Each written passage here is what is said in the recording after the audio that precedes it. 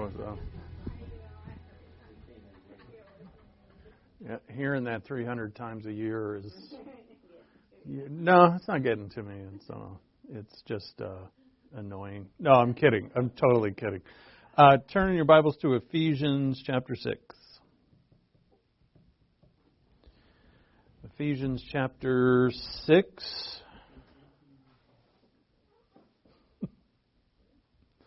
Let's begin with prayer. Let's thank God for our opportunity to be with Him and His Word and us together to learn and to comprehend so many things that are in His Scripture, and to, by the Holy Spirit, thankfully that we have the Holy Spirit to guide us so we can absolutely have faith that we can understand things. And so with that, humility and reverence, let's bow our heads and pray.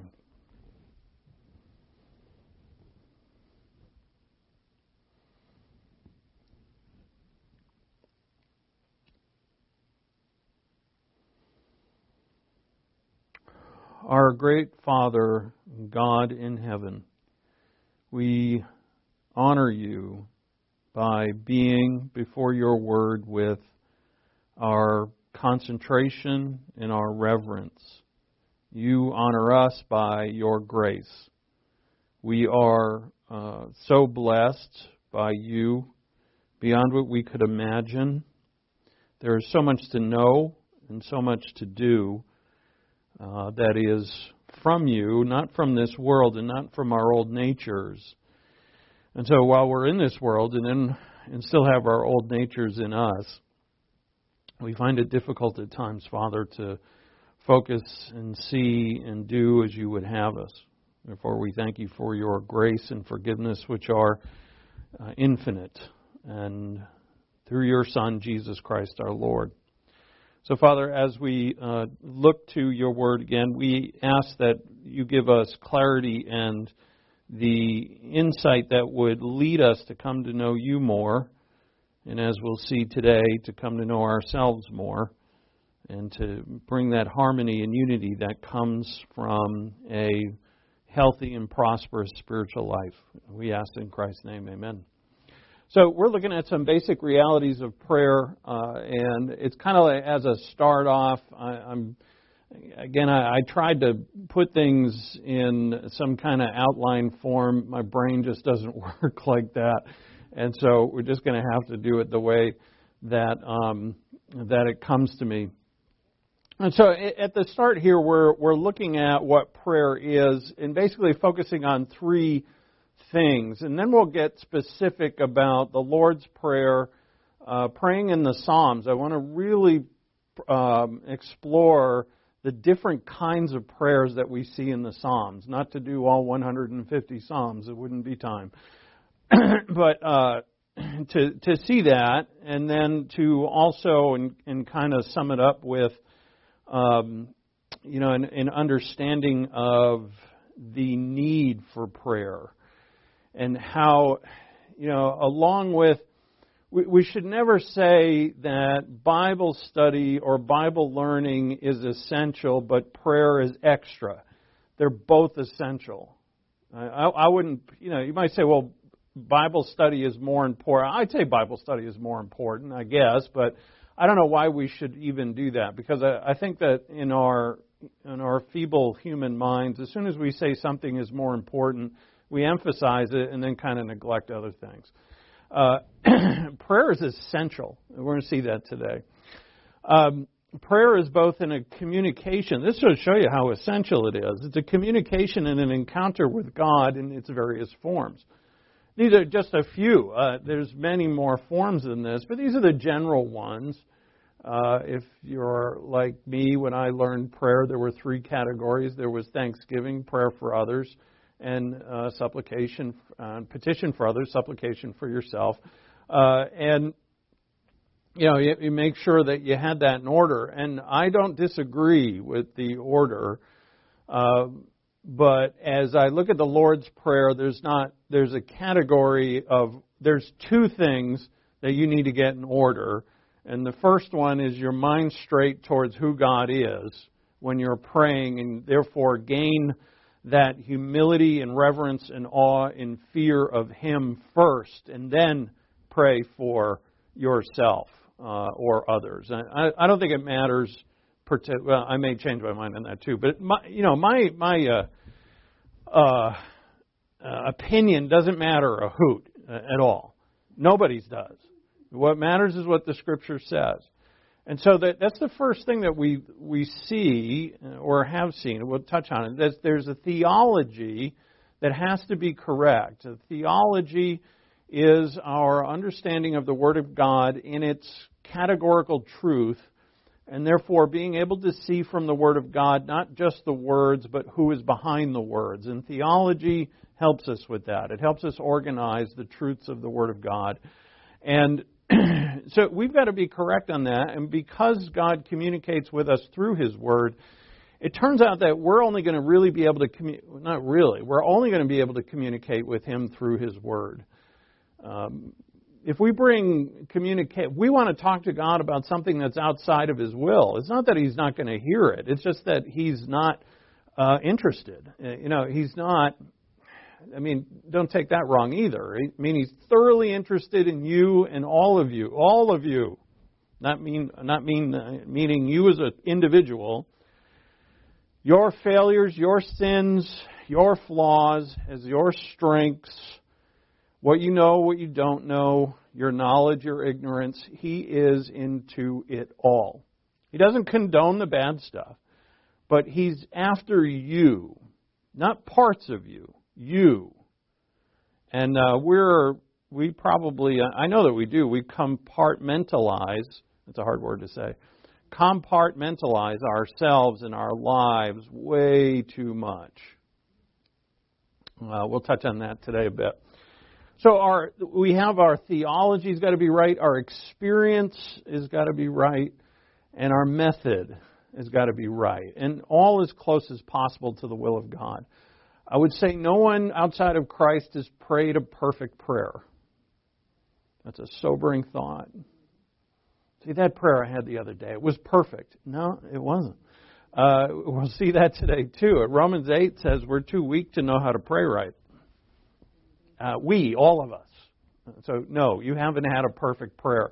But you get a lot of help because in every prayer that you offer is God the Holy Spirit is within it.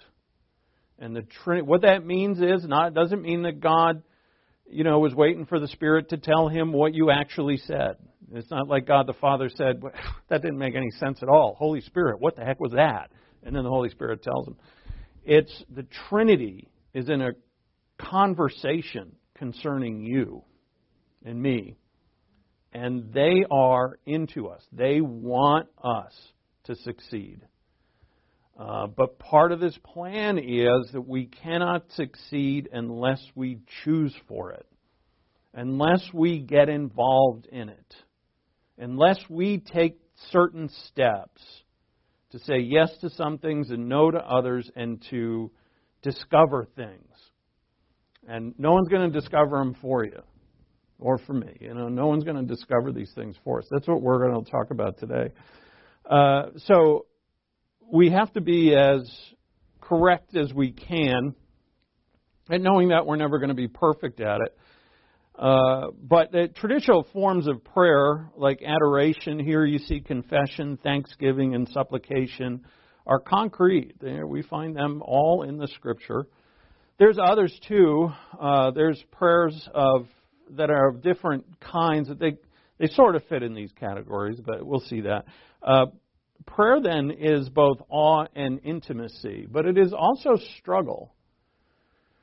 We don't always want to pray. We at times feel a struggle in prayer. Of course, at times we feel prayer is just so easy and flows so well, and we can almost feel the presence of God. In fact, I think very much feel the presence of God, but at times it seems like it's just a flat-out struggle. And we'll see that even when it's a struggle, we need to pray. So that's what we start with today, that prayer must be continual, daily at least, and I would say multiple times a day, but you're going to figure this out as you become one who uses prayer the way that you should as you grow in grace and knowledge. Prayer is definitely not a luxury. Just like spiritual maturity is not a luxury, it is a requirement. Prayer is a requirement. It must be continual. So this is where we finished up with Ephesians, where Paul writes, with all prayer and petition, pray at all times in the Spirit with this in view. Be on the alert with all perseverance and petition for all the saints, and pray on my behalf. So with all prayer and petition, prayer is the general word, proseuchomai is the word for prayer, and petition, I can't remember that Greek word, but do I need to know that for my vocab test? I don't think I do. Petition is asking. It's the Greek word for asking. So prayer and what you ask in prayer, petition, pray at all times in the Spirit. When Paul says at all times, he certainly can't mean at every waking moment, but he means at a multiple times. And I think as we use prayer the way that we should and commune with our Father at the level that we should, we figure out what all times means. You know, when you say to somebody, I'll be thinking about you today, you don't mean every minute of every day. But you don't mean that you forgot about them the moment you walked away. It's that you have them on your mind. And God wants Him on our minds quite a bit. We find out when that's true that our lives go way better, way easier, a lot more fun, and a lot more powerful. In our impact on others, much more. And life becomes really purposeful. It's when we get our eyes off of Him and our eyes go where? You know, where else are they going to go? They're going to go to ourselves. And then that's crawling into ourselves is just what the sin nature wants too. And pray for others. This is also continuous. You see here, petition at all times for all the saints. So imagine you were diagnosed with a lethal condition and the doctor told you would die within hours if you didn't take a particular medicine, a pill, once a day or twice a day, and that your life depended upon it. Would you imagine yourself forgetting sometimes? Oh, you'd be diligent, right? You'd take it every day. You wouldn't just get around to it. It'd be crucial. And we have to understand that prayer is crucial. And I'm not afraid to say that because it's not my opinion. We just read it here. But we also see it in the Lord's life, in the apostles' lives, in the prophets' lives, in the book of Psalms, in David's life. It's an essential to our relation. It's not essential to salvation. I'm not saying that. I wouldn't never say that. It's an essential to our relationship with God as one being experiential and real in time.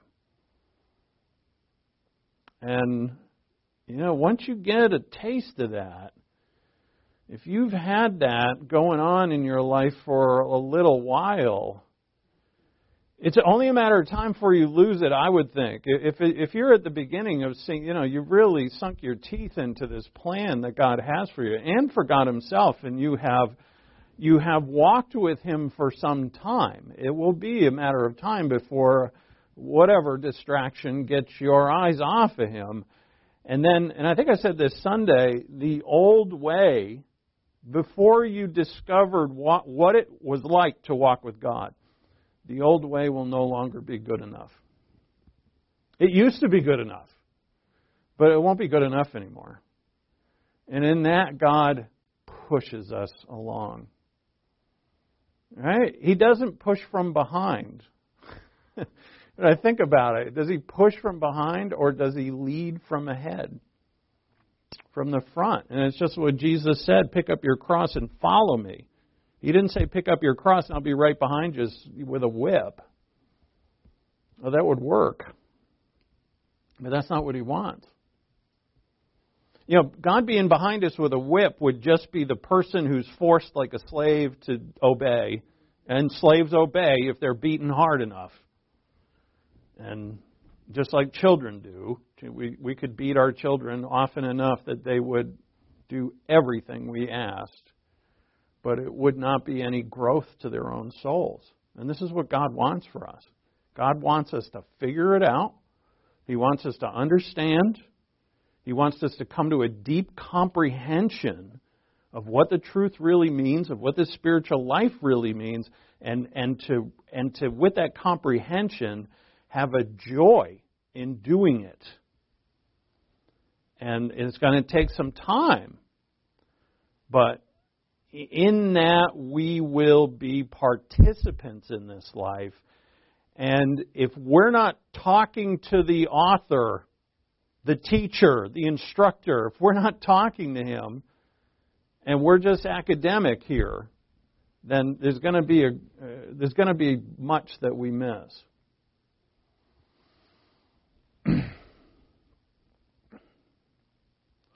So prayer then is a path to self-discovery, and some things really bad. And you can be a learner of the Word of God and just kind of gloss over whatever's wrong in there. When I say in there, I mean in your soul. You can just neglect it. You can gain a lot of doctrine and not apply you apply some of it to yourself. This is again everything. In the places that we're strong and what we find easy to do, we often conclude that those are the most important things. So for me personally, academics is something that I like. And so academically, that becomes something that I enjoy doing. And, therefore I have the danger of just completely emphasizing all academics and neglecting witnessing, serving, praying, others. And for some people, their strength is others and people. It's easy for them to neglect the academic study of the Word of God. We've got to have our theology right. And so when you're in prayer and you're really after the mind of God, well, now you're alone with the one who knows. And He's going to reveal to you, this is weak. This needs to be fixed. This needs to stop. And also encourage us in the things that we do well. And and it comes from both a hearty education in the Word of God, we call inculcation of God's Word, and also prayer in the exploration of God's Word. So what we're focusing on now is really a type of prayer today. And that is the prayer of not asking for others for stuff, not asking me for stuff, but searching with God, searching with God and exploring with God the understanding of His truth. And that is a marvelous method of prayer or purpose of prayer.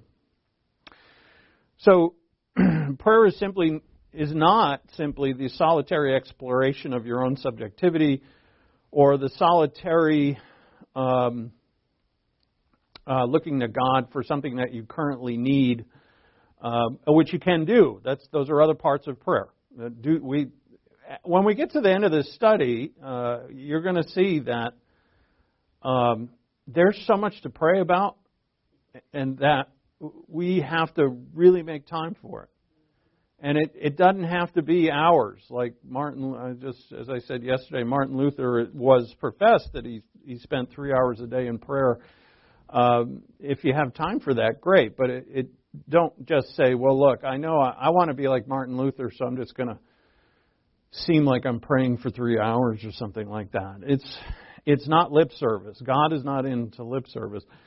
But you are with another who is unique, who is God, who is the Almighty, who is the one who created you and therefore owns you and has all authority over you and is absolutely, perfectly, infinitely holy. And you're not. You're none of those things. It's not a conversation between equals. It's a conversation, a communion between Him and us. God is the only person from whom you can hide nothing.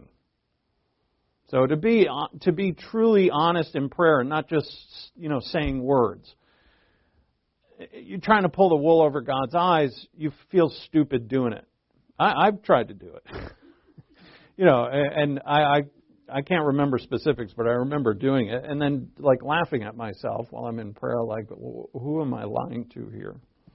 To myself. Before Him, you will unavoidably come to see yourself in a new and unique light. And it's going to show things that are wrong. It's okay. There's something wrong with every one of us. Prayer, therefore, leads to a self-knowledge that's impossible to achieve any other way. When you're reading Scripture, and you can read Scripture in prayer with God. There's nothing in the Bible that says you have to close your eyes when you pray. I always think of Arnie Fruitenbaum. I shouldn't call him that. Dr. Fruitenbaum. When he prays on the videos, he's staring right at you with his eyes open, because apparently the Jews' eyes open, looking up to heaven, would hold their hands out or lift their hands up, and that's how they prayed. So look at Romans 8. Go to Romans 8:15.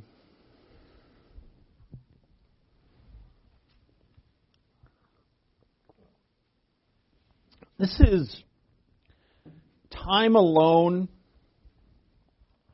right? It's not in Bible study.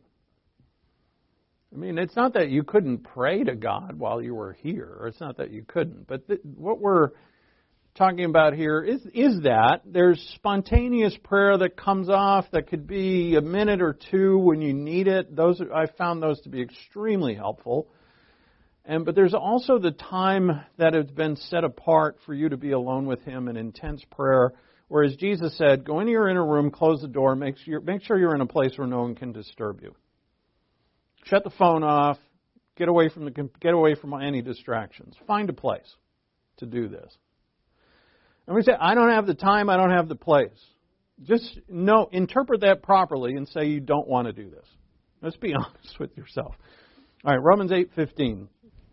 For you have not received a spirit of slavery leading to fear again, but you have received a spirit of adoption as sons, by which we cry out, Abba, Father, just like our Lord did. The Spirit Himself bears witness with our spirit that we are children of God, and if children, heirs also, heirs of God, and fellow heirs with Christ, if indeed we suffer with Him, in order that we may also be glorified with Him. This whole chapter, any verse, we should always know where it is and in what context it's in. And Romans 8 is the context of a victorious life that God has given to every believer. That's the whole chapter is about it. Chapter 7 ends with Paul admitting by his own lack of success in his experience that he is a wretched man. Then chapter 8 deals with what God has made of wretched men and women. God has made us complete. God has made us indwelt by the Spirit. God has made us for His life. This is the new creature. And in that is assurance. What is here in Romans 8:15 and 16 and 17 is that the Spirit bears witness with our spirit that we are children of God. And that is from God, not from people. Not because someone says, you look like a believer by your actions or how you talk or you look saved. Whatever. All of that's nonsense. This God Himself within you shows you assurance of who you are. And that's why we have it. I've never met a believer. I've met and talked with a lot of believers over the 3 decades I've been at this, and I've never met anyone who's a believer who said, I need to go check with someone, have them measure my works or measure my life and really tell me if I'm a believer or not. If I'm saved or not, if I have eternal life or not. Never heard it once. And I can see why, because I have eternal life. And if anybody has a track record that says, no, that's not eternal life, it's me, it's probably you too, right? Paul said I'm the worst sinner who ever lived. We all say, I don't know, Paul, maybe you didn't meet me, whatever. Have any of us lived up to it? No. Have any of us, the works that we've had, we truly analyze any work and say it was perfect? I don't know. It's hard to do. Even if it was, it would be very hard to actually measure. That's not the point, right? We're never told to measure our works in that under such a microscope. We're told to just do them. It's a trap that Satan has launched upon the church to overanalyze everything, so you sit around analyzing and nobody's doing anything. Is this the right motivation? Is this the right doctrine? Is this the right word? Is this the right, whatever. God is plainly... I talked to someone today who said that, the King James has a lot of errors in it. Define a lot. This person doesn't really know too much about textual criticism, I'm assuming, but terrific guy that I talked to today about this. And of course, unless someone comes down into the basement, I don't meet anybody. So this person came into the basement to do something, and I got to talking to him, and the King James is flawed. I said, well, sure, it is. In various places, it's flawed. 99% of it is pretty good. Not more than pretty good. And if you read the King James, even with its flaws, are you going to read that Jesus isn't God? Are you going to read that salvation is by works? Are you going to read that God does kind of loves you? The major foundational doctrines that are in every Bible, are they going to be askewed or flawed in any way? They're not. It's right there for us to see. But while we're arguing about what verse is right and what word should be used here, and there's a definite article in this manuscript and there isn't one in that one, we're all spending time arguing about things and we're not doing anything. And we're called to do. Now, how are we going to do all of that? First, here, we see assurance. We are assured by the Father that we are not children of our parents, but children of His. That we're not citizens of this world, but we're citizens of heaven. That our true family is not our biological one, but God as Father and the royal family as the body, with Jesus Christ as the head.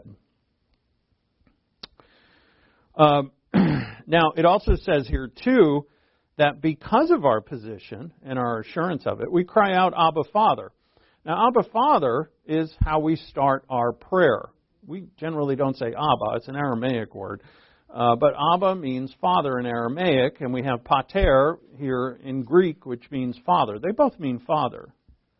I think some interpret Abba as, dad or daddy. And, in Aramaic, children called their father Abba.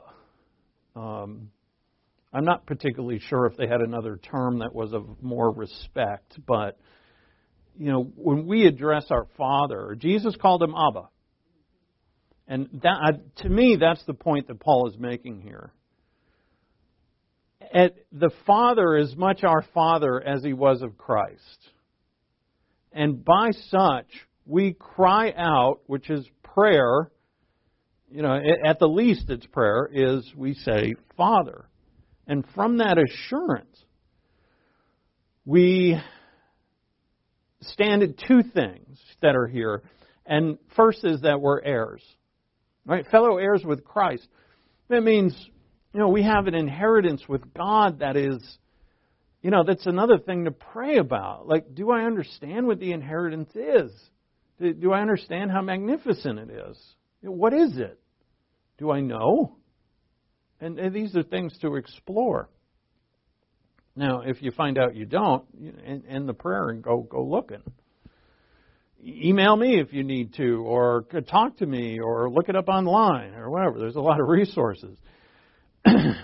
But also, we find here that we're going to suffer. If we truly desire to pursue this life, we're going to suffer as the Lord did. Because the world doesn't like it. And even if you were in a community of people who were, more or less in love with the life that is the Lord's, your sin nature is going to hate it.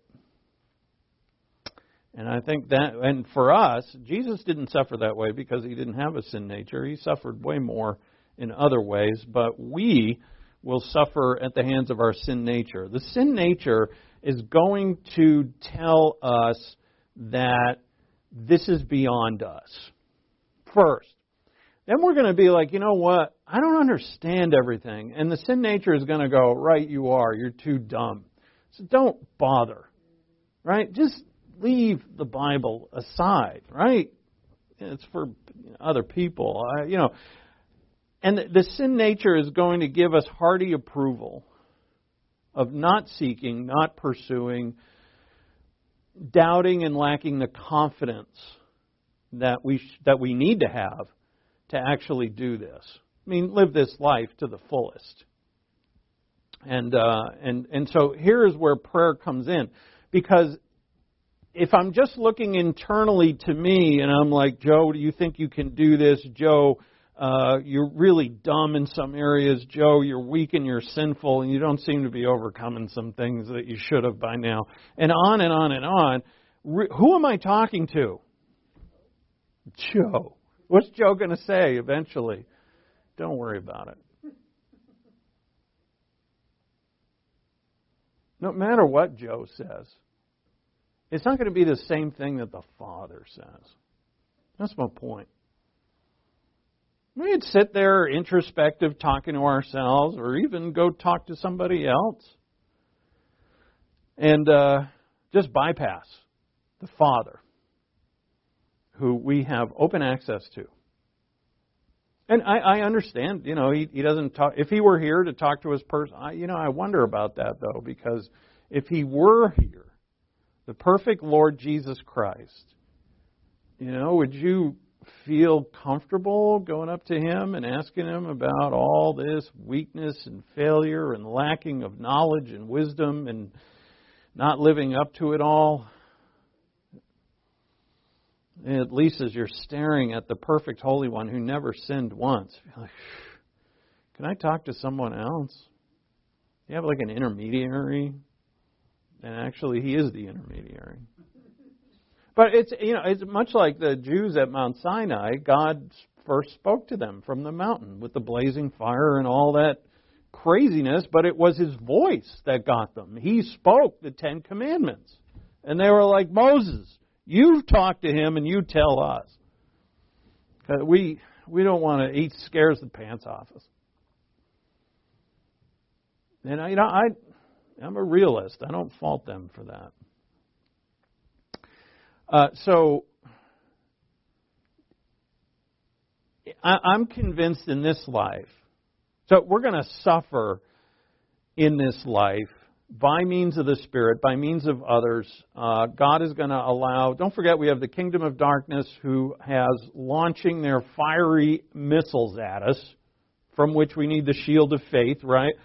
And so we've got all of that, and we have to remember the assurance. I'm a child of God. I cry out, Father.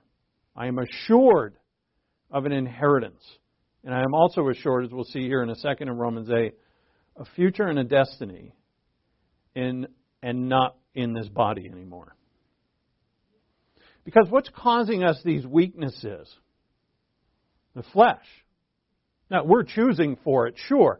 But we also understand that even when we're not choosing, like when you're resisting sin, resisting temptation from the flesh, it weakens you.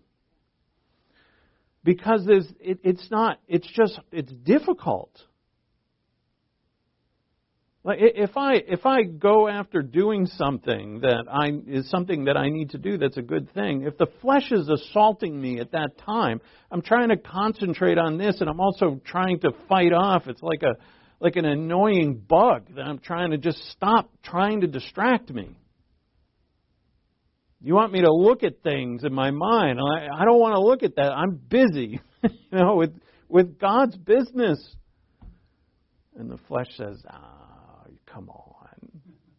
Can't you just do that later? It's like an annoying little kid who has no patience. And not that I know any of those. I am convinced that Christians, mostly, maybe all of them, I don't know, that they desire to live a life like Christ.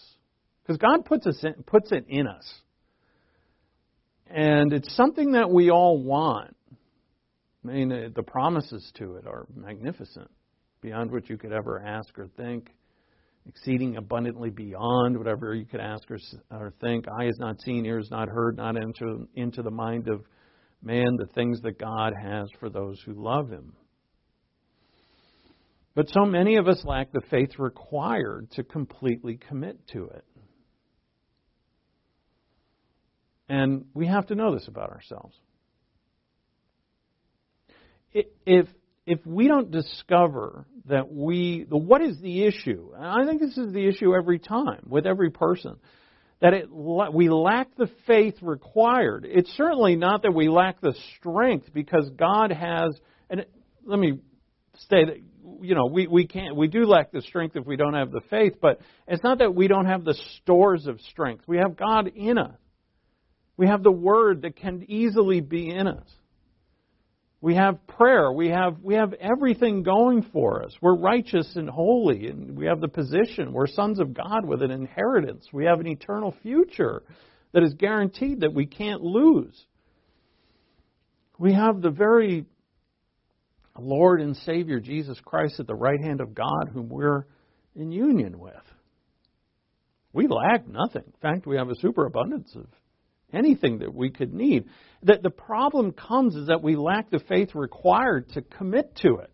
We partially commit to it. And if we don't know that about ourselves in light of this life, then we're never going to change. We'll just go on the way that we are. And we're not going to change. And so that's why, I get His Word. I just read His Word about, and it definitely impacts me, the knowing that I am assured as a child of God by the Holy Spirit within. I have a spirit of a son, not the fear of a slave. I have an inheritance with Christ, and why don't I completely commit? If I haven't. And there's where prayer comes in. To speak with God honestly, intelligently, thoughtfully about what this means. And really, it's a time of meditating on it. Rather than having it, it goes in, I hear it, I understand it, and then I go back about my life and I'm distracted on to the next thing. Which all of us do. But with prayer, we find the path to discovery of God's truth, of God Himself, therefore. And once we figure out something about those two, we start figuring out something about ourselves. So, why are we weak, sinful, slow to learn? We have, we are all of those things. And so why are we that? Let's go in another order there than I think a better order. So go to Romans 8:22. Let's skip down just a little bit.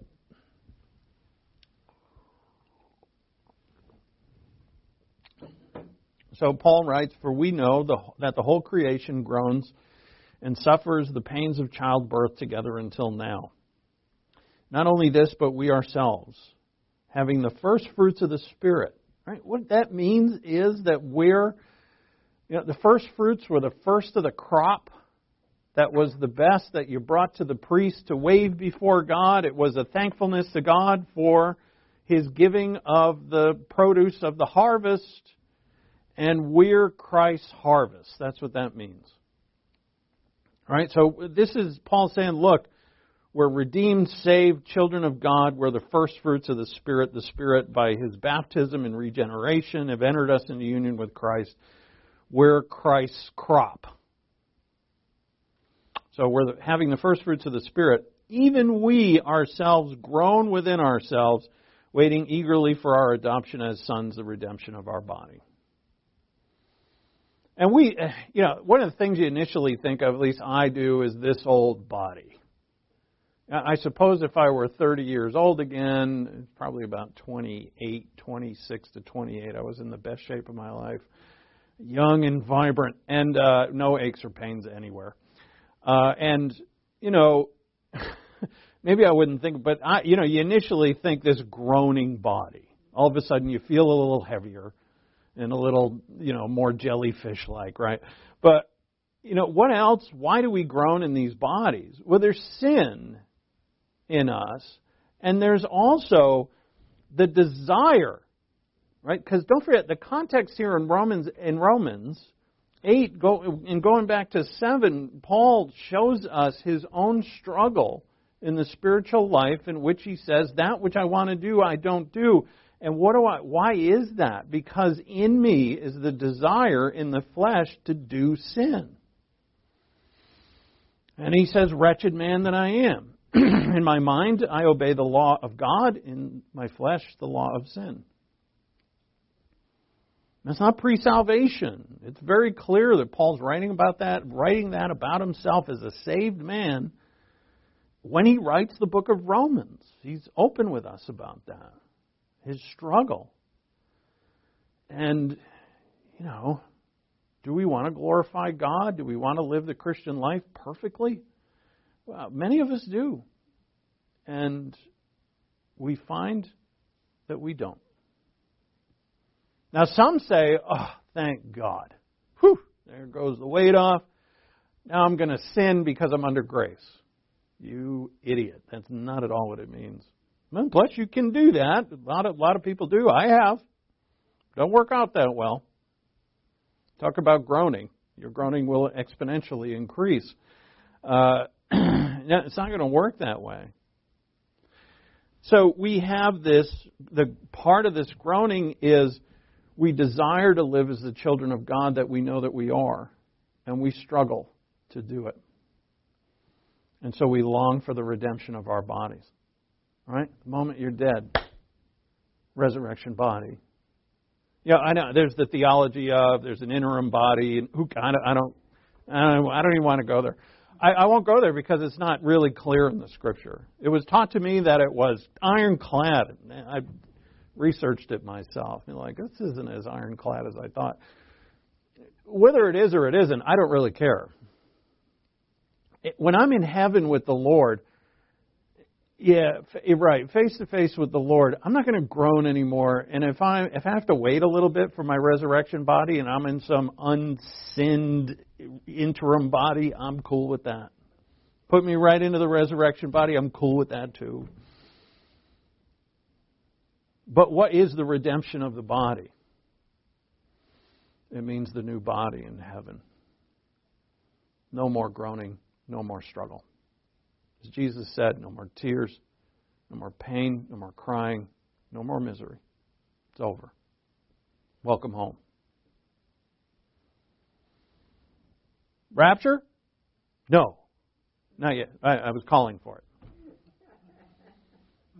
How funny, too. My favorite raptard. Well, I have two favorite raptards who are Michael and Ellen, if you know them, back east. And Ellen, Ellen and I we're not in a lot of communication recently, and she sent me a text saying Rosh Hashanah is on Sunday. And according to the Raptards, Rosh Hashanah is the day of the rapture. So, of course, they say, well, yeah, we don't know the day or the hour. They admit to that, but we think it's Rosh Hashanah. I was like, that's kind of contradictory. You don't see that, but that's why I call you Raptards. So I coined that term. Just it's one of the few things I'm proud of in life. No, there's many other things. But so she was saying to me that, wouldn't it be great? We're all in church and we get raptured. Yeah. I'm like, yeah, sure. And, that's what the reason why we're quite all right with being taken from this life even before the time is we know where we're going. None of us are going to be in heaven saying, I wish I had those last 10 years or 20 years or whatever you had. Nope. So we long for the redemption of our body. So he says it in verse 24, for in hope we have been saved, but hope that is seen is not hope. For why does one also hope for what he sees? But if we hope for what we do not see, with perseverance we wait eagerly for it. And that is our hope. Hope is confidence in this context of the redemption of our body.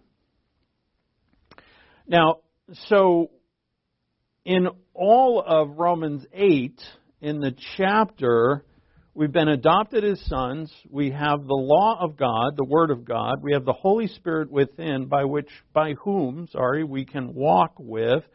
We have the life that the Holy Spirit gives. We have an inheritance. We have a guarantee of a heavenly body that you just saw. And continuing to the end, we have election, predestination, glorification. And these terms mean things that we could study for years. Like we don't even know the half of it, but all of them wonderful. Wonderful. And yet, none of us understand them perfectly. None of us execute them perfectly. And we can find that with that lack of performance to a level that we would like, that perhaps we shouldn't try so hard. And that would be a wrong conclusion. And other scriptures would tell us that, where we find pursue, be diligent, make every effort. We find there are a lot of places. And so what we have also, which is a part of this in Romans 8, all of these assets, the Spirit, the Word, the adoption, the inheritance, the body, the election, predestination, glorification, and we also have prayer. Look at Romans 8:26. And in the same way, the Spirit also helps our weakness. Now, notice the context, because we often read this verse alone. And so we continue it here. It says, "For we do not know how to pray as we should." That is amazing. That God in His own Word would tell us that. Yeah, if Paul was trying to, make up his own religion, would he write that? Would anybody write, you know what, you guys stink at this, and we all do, because we're weak. I shouldn't say stink, but we don't know how we should pray as we should. So a lot of us will say, well, why in the world should we be praying? Because what he means here is you're conversing with God. And if you're conversing with someone pure and holy and perfect, how should you be talking and thinking? Perfectly. So it's like an adult talking with, a 5-year-old, 4-year-old, I go with my own experience here, but, can they communicate with you really well? Heck no. But I'd say, compared to God, even go lower. I would say, when a child first starts to form words and they learn something like 6,000 words a year or something, I forget what it is, but they have some words, they don't have other words, and it's really fun when they start trying to talk to you, and a lot of the words are not words. You could tell in their own minds they know what they're saying, but they've got a word here and there that makes sense, and the rest of it doesn't. And you kind of like, I think I know what you mean, but I don't know. That's us talking to God. We don't know how perfect He is. We don't. We think we know what perfect is. We haven't a clue. Where's your experience with it? Here on earth. There's not even a place physically that's perfect anywhere. The whole place is cursed. The whole universe is cursed. We don't know what perfect is. We don't know what holiness is. We have an idea, and we need to have an idea. So notice what the Spirit does. The Spirit intercedes for us with groanings too deep for words. Groanings. Where have I read that? I just read it about me. Even we ourselves, verse 23, even we ourselves groan within ourselves. And this is matched by the Spirit's groaning. Now, it's not that the Spirit groans because He's weak like we are. So we have to say we have the Spirit groaning. It's the same Greek word. The Spirit is groaning on our behalf, and we're groaning because we can't do what we want to do. Does the Spirit groan because He's weak? Of course not. He's God Almighty. Our weakness causes us to groan in these bodies, and we are unable to converse with the Father on the level that we would like. When will we be able to do that? Well, it seems that our groaning will be over when we're in our bodies in heaven, and perhaps then we'll be able to speak with God at a much, much higher level. But until then, we're stuck talking to Him like a toddler to a smart adult. But Paul shows us that the response of God to our groaning for our weakness is His own groaning. But it's not like ours, obviously. But why? So why use the word groaning? Here's what I think. And I say think, but it seems to make perfect sense to me that there's one similarity between the two groanings. My own groaning is because I don't understand. I don't understand how to be perfect. I don't understand how to be. I'm striving for it. Believe me, I don't understand how to get all knowledge. I'm striving for it. But I don't understand. And I also don't understand what the Spirit is doing on my behalf either. Whatever He's saying, this conversation amongst the Trinity about me and my situation, I don't understand that either. And so it would make sense here, in light of that Paul would use the same word. We groan because of our weakness. The Spirit also groans for us because of our weakness. And do we understand what He's doing? Not really. Do we need to? Obviously not, or He would have told us. We don't need to know. What we do need to know is that it works. So in this, I'm too weak to get it perfectly right. God says, keep doing it because I'm helping it. So know this when you pray. It's wonderful that when I'm speaking to the Lord, and even when I'm clearly thinking that I know exactly what I'm saying, even in that, the Holy Spirit is in those words, if you will, however you want to think of it, in those words, communicating them perfectly for me.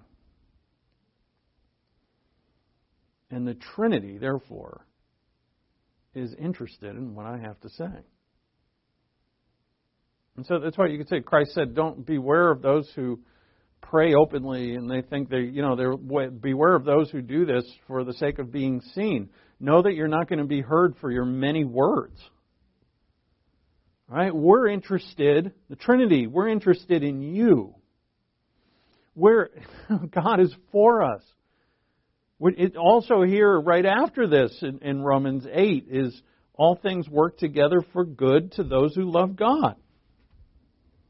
Whom He elected, He predestined. Whom He called. And so, we lack understanding. We lack the faith of full commitment. We lack the power to do it as well as we would like. And if we want to know how that can change for the better, right? So, if I'm not going to bat a perfect game, should I not get up and bat at all? Right, good batting average for someone in the major leagues is over 300. So that's, every 10 times they come up to bat, they get 3 hits. And that's considered very good. So should we, if we're not going to bat 1,000, should we not grab a bat and get into the batter's box at all? Do we want to up our average? Oh, yes. So we talk to the Father about it. And in light of this conversation, what it is about, what does God will for us? To understand the life of Christ and how to live it well. It is no wonder that we find the exact right words for our intrigues and questions and requests hard to come by, because what we're after, if we know what we're supposed to do, what we're after is to live the very life of Christ. Which is also in this chapter. We are predestined to be conformed to His image. And knowing that, and the image of Christ is something that, do I fully understand it? I understand more than I used to by far, but I don't know, I think I could spend 1,000,000 years with Christ and never come to know Him fully. That sounds right to me. Infinite One? Someone so wonderful and so perfectly marvelous? I mean, we learn about each other over decades. So, it makes sense that our questions, our intrigues, are what we want to know, what we want to say, and what we want to hear back, is because God is definitely going to respond in His way. That our requests sound something like a babble of a child. And does the Father turn away from us from our incoherent babbling? Does He say, dude, you're an idiot? No. He and the Spirit converse clearly about us and our specific needs when we pray. Every time. So we cry out, Abba, Father. The Spirit witnesses to us of our place as God's children, and then we seek an audience with the Father for all the things that children desire from their Father. Understanding from their Father, what they want to receive from their Father, what they want to share with their Father. I love the image of a really large garden that is intricate and has many paths in it. I've seen a few of these in my life at like mansions. And huge gardens that have paths going everywhere. You know, with a bench here and an arch there and beautiful flowers or whatever. And you're walking with the Lord in that garden. And that's what prayer is. And you're asking Him for stuff, but you're also asking Him for understanding. What do you mean when you say that? What do you really, I understand, I think I understand some. What does this really mean? This is a use of prayer that I think prayer is neglected in general, but this is a use of prayer that is extra neglected. You know, one of the reasons people don't pray in the so-called modern age, I've read a lot about this in the books that I got on prayer. I bought like 8 books on prayer. I was like, yeah, it's been a bear trying to get them all read, but I've seen in a number of them, right? Modern life is a busy life. They get to compartmentalization. I say one of the books, his name is Hunter. It's a great book. It's called The God Who Hears. It's not a big one. It's not theologically intense. It's written for everyone. The God Who Hears. It's marvelous. And he's got a picture of a TV dinner. And in the TV dinner has, in the main course in the middle, wherever the meat is. Oh, if Mom ever got us TV dinners, we were so thrilled. She wasn't much of a cook, But anyway, the Irish, they just boil everything. So, that's your job. The job was there. The potatoes up here were the family life. The vegetables, peas that you hope to throw out, there's your church. And then the little dessert thing that you couldn't wait to get to, that was like your vacation. And it's like, here's modern life. It's a TV dinner. And we separate them. This is my job. This is what I do at job. This is what I do with the family. This is what I do at church. And boy, I can't wait to go on vacation. So I can do that. And those are different worlds. I act differently in those worlds. I expect people to behave a certain way in those worlds, and I do it day in and day out. Compartmentalize. And what does God want for us? One life, no matter where you are, not separated by tinfoil. One life throughout, no matter where you are. Could you imagine Jesus speaking and behaving differently because He's resting as opposed to working, as opposed to walking, as opposed to suffering in front of Pilate? He's the same man. God wants us whole. He's made us whole. And see, as we pray, we're seeking that. There's so much growth for us to have. It's beyond what we think. It's not it is an accumulation academically of the Bible, but you could have a knowledge of the entire Bible over many years and still not really live the way that God wants you to.